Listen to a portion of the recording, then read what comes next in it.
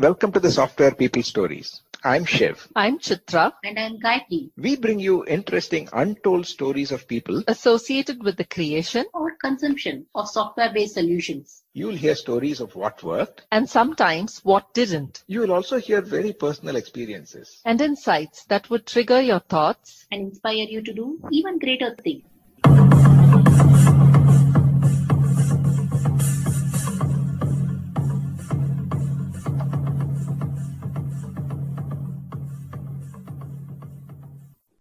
This episode, the conversation continues with Jutta Eckstein, an independent coach, consultant, and trainer based in Germany.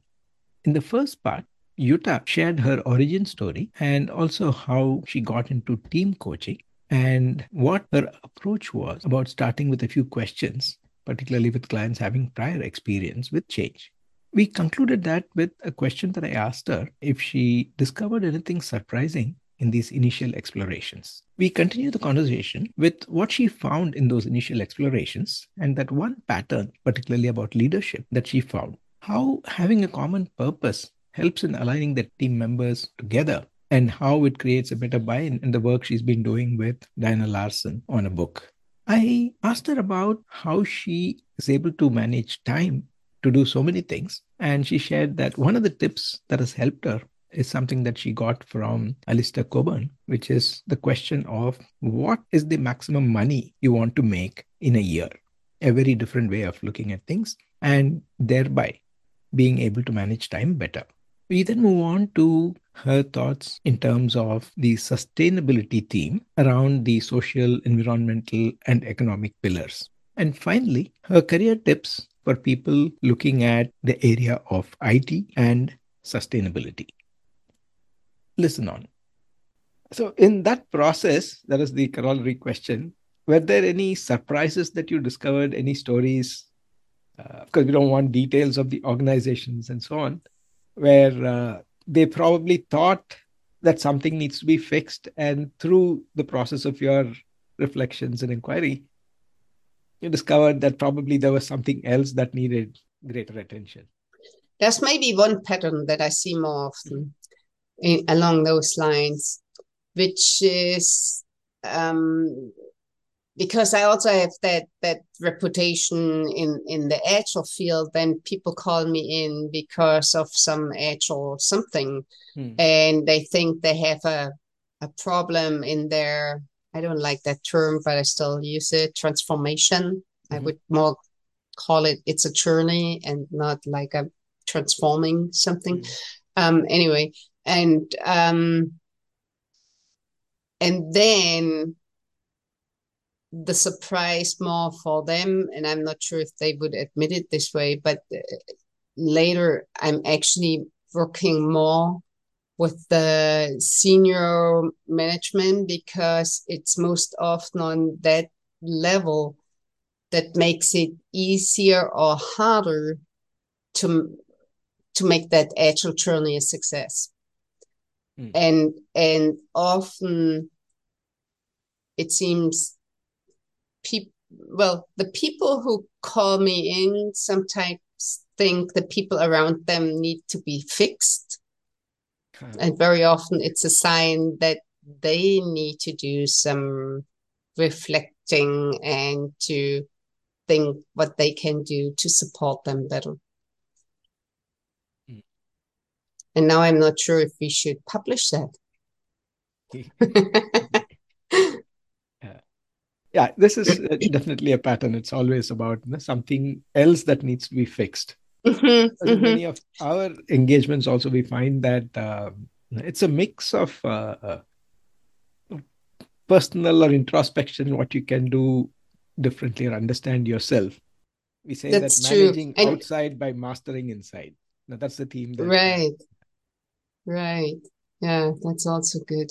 And which is also related that sometimes people think it's more a technical thing and not a social thing. And then looking at the technical aspect typically makes obvious that there is a social thing where the problem really lies. So I thought it is also about the the work culture, or again, the term culture is very uh, probably used in all kinds of contexts. But essentially, when we call software development as a team sport, right? Different roles have to come together and ultimately deliver that experience or value for the customers. Mm-hmm. In terms of getting them aligned to that common purpose, as a coach, what do you see as either some of the challenges, or how do you kind of switch between, let's say, a teaching style or a coaching style? Mm-hmm. I think the key to it is really that common purpose. Mhm. And often that's not there. It's also sometimes that just somebody said, like, you 5 people are now a team, without really, what is it that brings that team really together? Mhm. And perhaps I'm over simplifying here, but I have really seen that. And then they do like a stand-up and they all are bored because it's meaningless to each and every one, because they don't have that purpose, that joint purpose, that common goal. Everyone is working on their own stuff. And the other thing is, even if they have an official joint goal, it often is not their joint goal because somebody else said, like, this is your goal. And so they don't have a buy-in. And that's why I really think that that what Nancy Neese and Diana Larsen have been writing about liftoff, about the agile chartering, where they point out how important it is to have a joint vision, mission, and then also mission tests. So we kind of like test first. We also know when are we done with our endeavor here. That's why that's so important. And as they described there, it is like we need to work on this together, because otherwise we won't have that buy-in. And if the buy-in is only not there because I don't understand, and I understand it better if maybe some of my own words are part of that vision. Probably slightly going to a different topic. Mm-hmm. You mentioned that even in the early stages of your career, you mentioned conferences like UPSLA and networking and being in touch with people, not necessarily IT and so on. Now you mentioned your joint authoring work with Diana, and you've also done that before. You've co-authored, you've contributed, and so on. So how do you find time for all this? So that's maybe easy for me, and it's maybe a bit unfair. As I said, I got independent in 98. So it's a long time that I'm now independent. And I can do what I do, what I think is important. And there's just nobody who tells me what to do. It's not, and I remember this was really one of my big things in 98, because before 98, I also was like speaking at conferences already, like as a young woman, sharing my small talk experiences, for example. And at that time, I struggled so much to get the agreement from my employer to go to that conference, and even speaking about it, which meant that people knew, well, this is also a cool company or something like that, right? And still often I had to take time off. So I spent my vacation going to UPSLA or something like that, it's and paid for it from my own private money. But for me, this was important and I liked that. And I maybe right at the beginning, and it's still the case, I just like my job. I love what I do. which already means I'm really blessed here. And so becoming independent was for me the thing, okay, and now I can just do what I think is important, and I just do it. And maybe what comes also with that is, that was an advice I got from Alistair Coburn. In that year, 98, he told me, well, Jutta, there's one thing when you are independent, which is you should think about what's the maximum amount of money you want to make in a year. Not the minimum. He was talking about the maximum. And he said that, and of course, well, IT is special, and probably this is not really translating to other branches or professions. But he said, like, you need to ensure you are not putting more time into it than you think is good for you. Wow. And I never really followed it this way, but what I followed was I always had, I'm not sure, also Jerry Weinberg was advising me or recommending me on that, actually. I think I always had like a week per month where I said I will not go to and do any client stuff. Meanwhile, I have a different approach. So, well, maybe it's also I'm so used to it, so I don't have like an official strategy. But a typical thing for me is it's super seldom that I would go to a client for a full week. I would go maybe 2-3 days, and then the rest of the week I would need for other stuff like writing or preparing for conferences or helping others. I also love mentoring people, and some of it is part of my job, but some of it is also volunteer work where I have people in South Africa or in India and like wherever where I feel like, oh, maybe I can help there.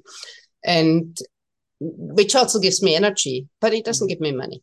So, but the thing is, I just need to be clear that for me, this is all part of my business life, and some part of my business life pays me directly and some might pay me later. Maybe from whatever I do right now in terms of mentoring, in 10 years, I will get a contract from that person because she made a big career or something. Who knows? I don't know.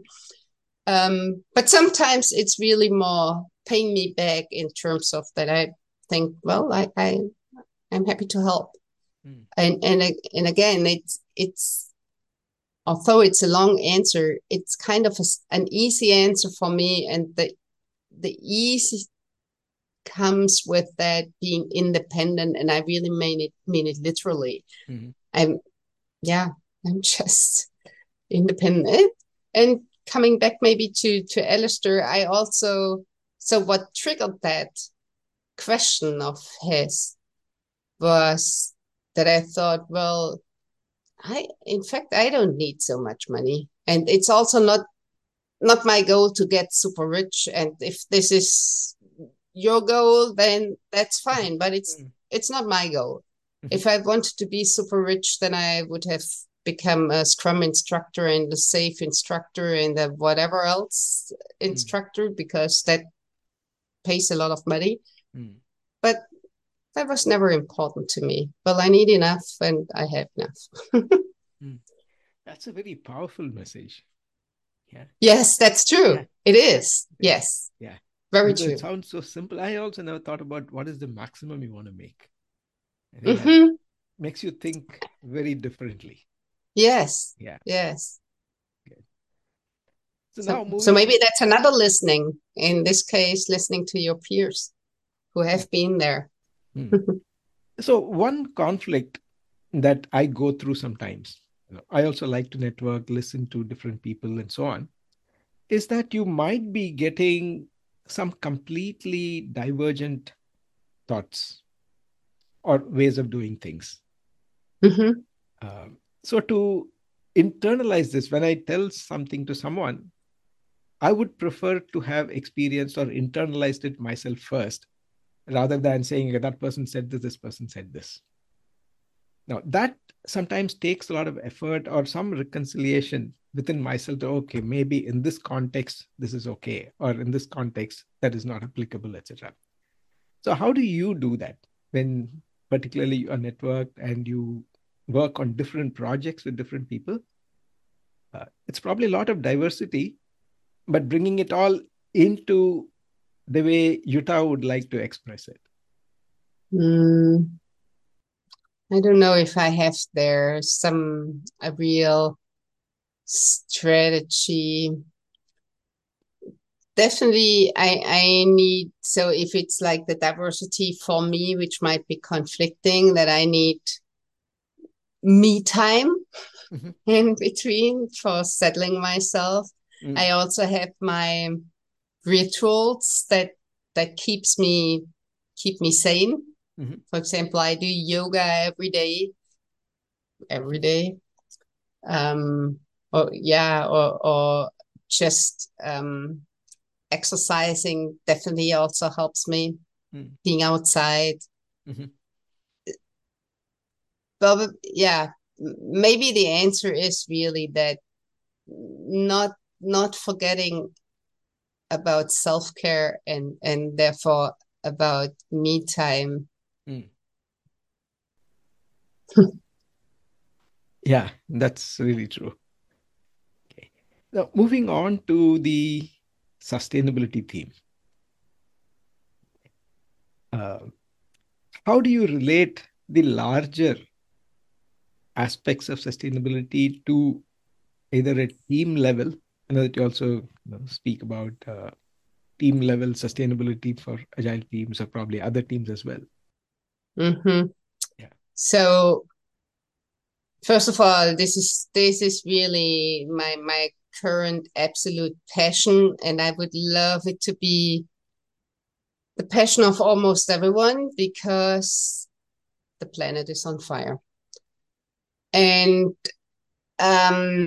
when we talk about sustainability, I also would like to clarify what I mean with that, because especially in the agile field, there are like some understandings of sustainability, which is, for example, sustainable pace, or if we talk about making agile sustainable in an organization, meaning making it long-lasting stick or something like that.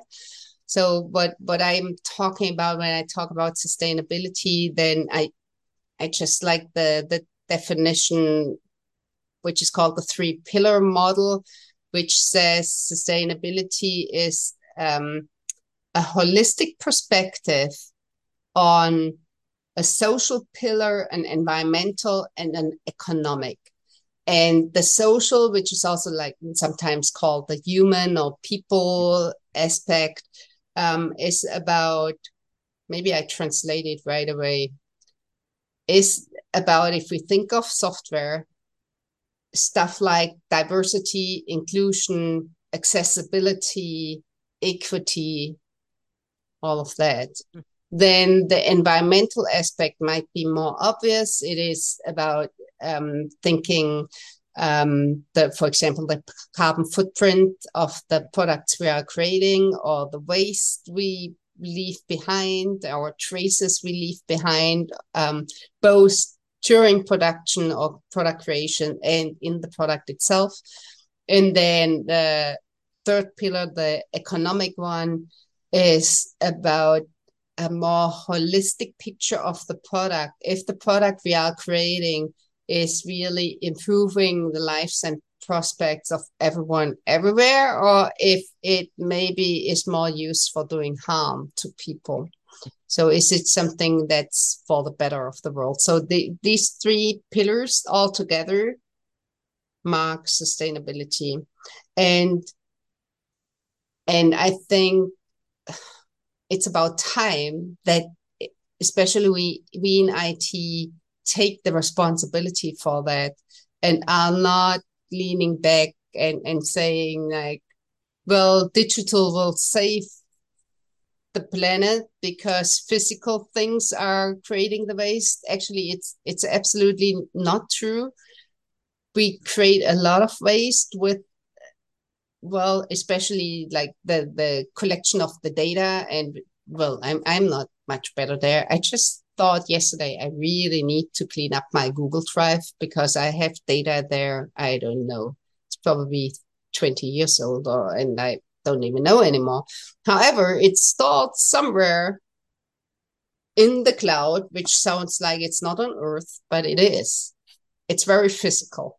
It needs very physical energy, and it needs cooling, and it needs all kinds of stuff. So we all just, need to take more responsibility there. And then especially also in the agile world, we could also think about using our skills, practices to help people to increase sustainability.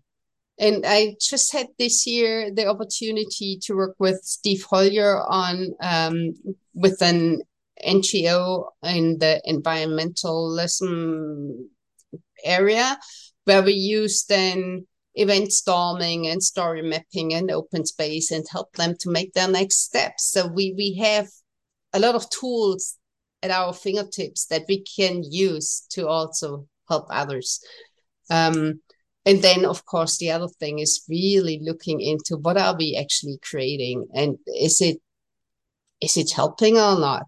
And of course, it also has the personal aspect. If you just think of something like this, the phone, very often you throw it away because the software is not really running properly anymore, and therefore we are all buying a new one. And the same is true of what we expect from our clients for the products we are creating, that they have to throw away their hardware and get new one. Mm-hmm. And we could also focus more on keep the old stuff there. Mm-hmm. And that's actually a thing that has changed a lot with digitalization. In the past, it was for all the products, the typical thing that they left their biggest traces during usage. Mm. So like if you think about a car or I don't know, whatever, a fridge, a house, anything, mm-hmm. It's not so much the creation of the thing that leaves that big footprint behind. It's actually why you're using it. Now here in digitalization, it's really the opposite. If you think of a phone, it's 90% of all the energy over the lifetime of a phone goes in the production of the phone, which means it doesn't really matter how much energy we save while using it. That's really nothing. Mm-hmm. The thing is, we shouldn't buy a new one every 1 or 2 years, and the same is true for laptops and so on. And well, again, speaking of our responsibility, ensuring that our clients can use their equipment for a much longer period of time. It's a lot to do. Yeah. So there's one question that I've asked some of my past guests, people working in the so-called leading edge technologies, whether it is blockchain or metaverse or AI, which are all very compute intensive and not necessarily carbon neutral. So where do you draw a line between development or applying, say, technology for new solutions that are not possible earlier? And while you did say that, there is a lot of probably junk that we have as data, that data is also fueling a lot of new applications, whether it is a simple thing like the Google Maps for navigation. Unless they get that data, it cannot be accurate. And if it is not accurate, people will not use it. Or in the security systems, or even in cyber security, getting into a lot more of analytics, which requires a lot of data to be stored and analyzed. What could be a way to find the right balance? I think overall, we need to be more aware of what we are using and why we are using it, and if it's really helping or not. And we don't even need to think so big. So even if I think of a regular backlog and we are looking into, well, how is it prioritized prioritize and we keep working on the stories. A great start would be if we also look at which of the stories are actually used later on. We all have, at least I guess so, we all have heard about Word that just about 20% of all the features in Word are actually used. So 80%, so it's a classical Pareto thing, 80% of the stuff that's just sitting there and it is maintained and it whatever. And the same is, I bet, true for the systems we are creating. It's not just Microsoft, it's all of us. And then, of course, when we talk to the client, then everything is super important. Then they want it all. And maybe they also think they want it, but then later on they figure it's not so important and not so useful as they thought. And so we also need to learn to get rid of stuff again. Maybe that's a big thing. Mm-hmm. And we are not good at that. Yeah. Getting rid of stuff. We just pile up things, and that's really something we need to do. So not even going as big as what you mentioned, like AI and metaverse and all of that. I personally try to stay away from it for various reasons. Like I'm staying away from the whole Zuckerberg family because I don't trust the family to treat my data well. I'm too German here, I guess. That's really a typical German thing, I guess. So for things like that. But we can also do our homework and look at the products that we are creating and ensuring that they are, I don't know, sane. Mm-hmm. Or sustainable. Yeah, with so many moving pieces and possibly also this confusion and dilemma, I would like to, before we close our conversation, ask you for some career advice. If somebody is considering a career in IT, what should they be looking at? What should they, how can they prepare themselves? And the second part is for people who are in their mid-career in IT, already in IT, who are probably wondering, saying, what are we creating as an impact, or what am I doing here? Should I do something different? Either a change in tracks or to switch. Because there are people who've gone from IT into some of the social enterprises or trying to create an impact on the society. So looking at sustainability as a theme and IT as a domain or an industry, what would be your career advice?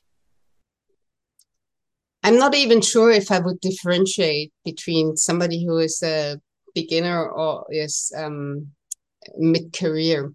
The thing for me is IT just offers so many different possibilities that maybe the first thing is you should think for yourself, what would you like to do?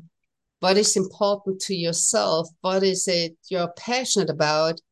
And there will be a job in IT for that. I bet, because it is just everywhere, and it offers so much potential and also flexibility. If I also think of like the steps that I made, and I'm always more somebody who likes to, I don't know, not making large plans. It's more like I see what drives me right now, and this is what I'm doing. It's more kind of the way how I am working. However, IT always offered that to me, that I could, if you will, reinvent myself many times in various ways. And because there is really a place for everyone.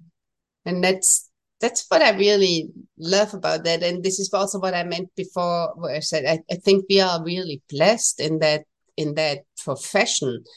That's not possible for many other professions, that you have that variety, all those options, and it also pays you a living. Wow. Yeah. So on that reassuring note, Jutta, I'd like to say vielen Dank und ja, Wiedersehen. Ja, gerne. Dankeschön. Thank you, Shiv.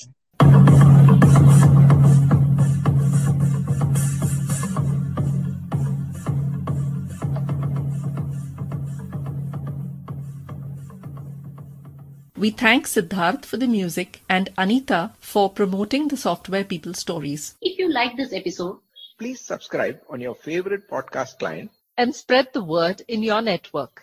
if you'd like to share your story, Contact us at podcasts@pm-powerconsulting.com.